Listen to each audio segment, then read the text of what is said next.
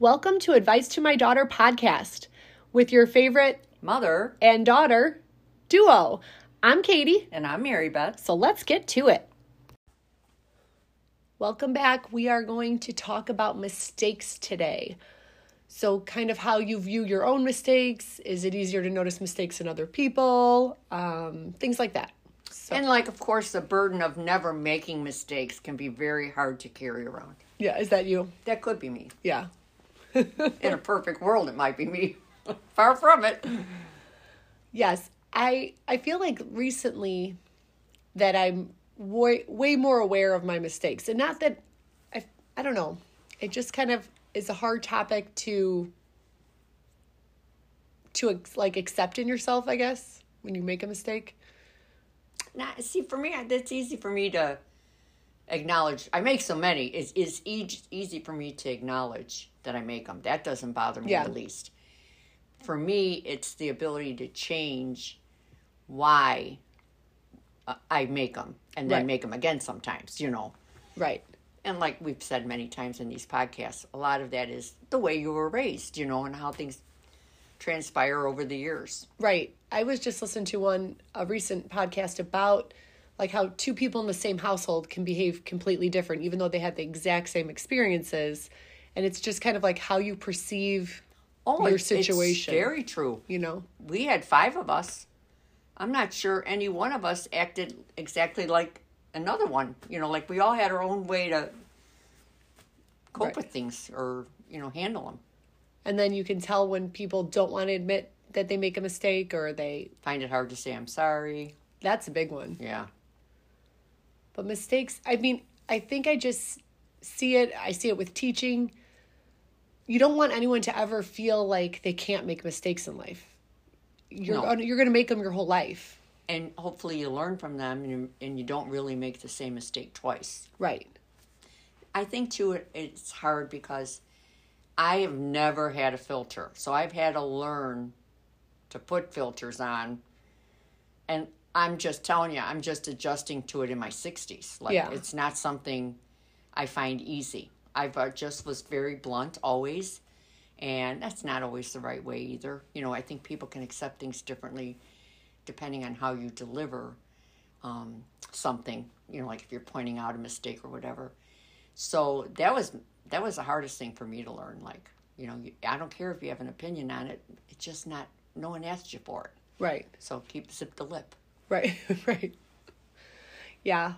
Mistakes, I feel like once you can conquer that and once you can accept that you can make them and life will go on. And it isn't the mistakes, it might be the wrong word because it's all relative to choices.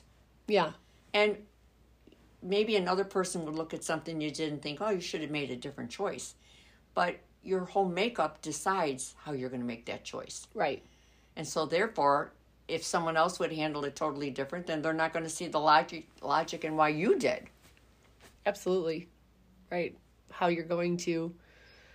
Choices is the right thing. And also why that comes that way.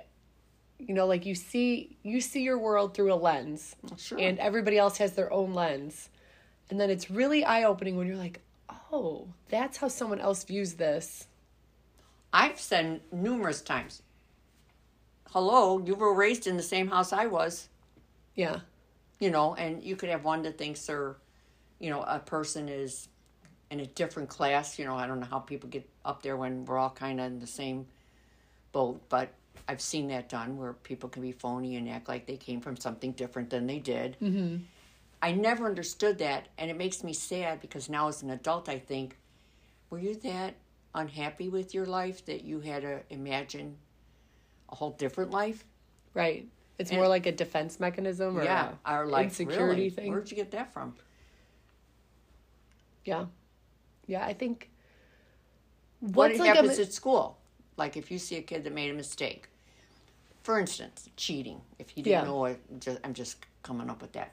If the person didn't know an answer to the test. I know over the years I cheated in school. Right, right. And I never really got caught, which is, unfortunately, then you don't learn. Right. I try to point it out. Actually, in my classroom, I have this board that says mistakes are expected, respected, and inspected, and they make our brains grow. So while I see, like, we're doing a spelling test, I'll see some eyes wandering, and I'm like, guys, let's just look at our own papers, because if we're looking at our neighbor's paper, that's not going to help you become a better reader or writer or speller. So I kind of just call it out like that.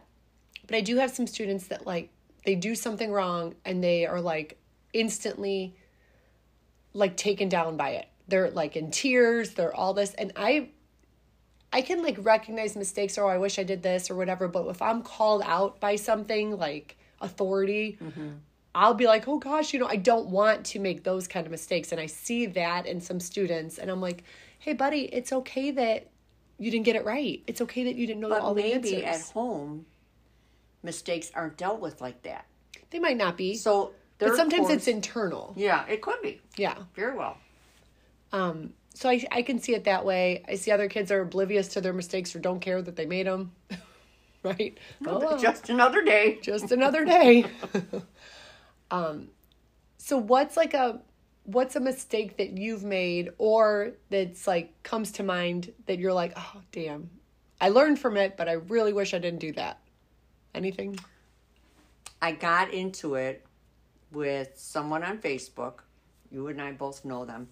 And I was always just a scrapper. So I kept reading this thing and I'm thinking, geez, this guy seems like he's trying to control her too much. And he and I exchanged not so nice comments and stuff. And it was a good friend of yours. And I felt bad after the fact that I said anything at all to him. Like, I should have just ignored him or treated him like a gnat or something at the time. But instead it was just, no, you're wrong. And I wasn't going to back down. Right. And I'm sure for him, he's thinking, what is this old lady going on and on about, and so the only thing I do now is if it's a friend of yours, I would never comment again. I have since apologized to her. But I just won't partake in anything if it's just your friend. When you get friends on Facebook, you think, well, if she friended me, she didn't need to. Right. I didn't ask her to be friend, but that's not right. So I just only, if I'm going to get into it with someone, it's going to be if I feel strongly about a cause, and it's only people that are my friends, not. Right. It is hard. It is, because you see something out there and you think you're taking it one way. It could be maybe meant a different way, whatever. But yeah, that was the worst thing I can say I did that I felt like could have affected you. So I luckily I've learned from that, and I have never done it again. But it felt good when I was doing it. Again, no filter. Yeah, I don't always have, like, that's like like with me and you, I don't have that, like, I guess you called it scrappiness. You know what I mean? Like feisty. I'm feisty. Yeah. A fighter. Yeah. And I can be, but it's not like an innate doesn't come thing. Natural to right. you. Like, I don't, like, nothing will typically, there's like a couple triggers I have that would make me, but yeah, that's just not in your nature. It's not of your nature. Right. Which I guess we're going back to your upbringing. Yeah. And your dad's like that. Your dad won't fight for anything. Right. Nope. He won't partake. And actually my father-in-law was like that too. And you know what, like, what I do realize too, like, last year I fought a lot for work. Mm-hmm. And I'm like, for what? I mean, I'm saying my opinion. I know I know the way I'm going is right. But if I can't change all those other people. So if I can't change the people, I need to not fight for my own sanity and my own well-being. Right. Like, that wouldn't wear my on peace me. is more important. See, that's the problem I had. That didn't cause me not to have peace. Right. Where in your nature that would. Not me. Like, I did it, I said it, next day. Right. I don't think about it again. And that's really a flaw to have, because you have to be open and want to learn. You can't just say at this age, well, I'm done learning. People can't cope to, move on. Right. Because you have to kind of kowtow along all your life. While you're walking this earth, that's how you have to handle things. And everything changes. So yeah, there are a lot of differences there. But yeah, you can't turn into a fighter or be feisty or scrappy if you're not. And, during the Trump election, and I've had many conversations, because, Gina and I really disagree on that whole thing. I didn't vote for him because I thought he was an upstanding citizen. I voted for him because I could not stand Hillary Clinton. To this day, I can't stand Hillary Clinton. If Beetle Bailey was running against Hillary, I'd vote for Beetle Bailey because I couldn't stand Hillary. Or, like Dad says, I just won't vote. You know, he won't vote now if this happens again. So, but you can't assume that the other person thinks like Trump, behaves like Trump. I wasn't a freedom fighter. I was not. I thought it was horrible what he did with the Capitol. And I make no mistake, he was involved in that and was coordinating those efforts. What's beyond me is how that man could have thought he could overthrow the election. You know, like, what is in his head that makes that okay? A narcissist. Yeah. He's above everything. But my point is that it to this day, I'm sure for Gina and myself included, if we bring it up, that, you know, Trump, like you could hear it in the underlying tones, well, you voted for him. Yeah, I'm still happy I didn't vote for Hillary. Right. He's a moron. He's a jerk. I don't think he's a nice man. I got to tell you, during his reign, Dad's 401, Johnny, Kevin's, they all got restored. Yeah, but in politics, it ebbs and flows. That's right. It's just so he got the wave up. I'm just saying, that's how I can't say right. The guy's a mess. You know, I can't even guarantee that if it wasn't today, based on a real bad guy, I can't see Biden's doing great. Right. The poor guy doesn't sometimes know where he is. He's looking in the crowd for someone that was killed in Indiana in November. Is she here? Jackie out here? I mean, we need young blood. Because these old people need to move out. Right. Move out of Congress, Senate, the presidency, and we have to develop good, younger candidates. I don't think anyone should hold office after 70. Yeah. That should be the tipping point, I think, where, nope, if you're not 70 or under, you can't run. Yeah. Yeah, they have you have to be a certain age to run, but it should be a cap too, to serve even. Sure. I don't think the same way I did when I was younger. No, I changed the way I think a lot. I was more conservative when I was younger. I'm way more liberal now. Mm-hmm.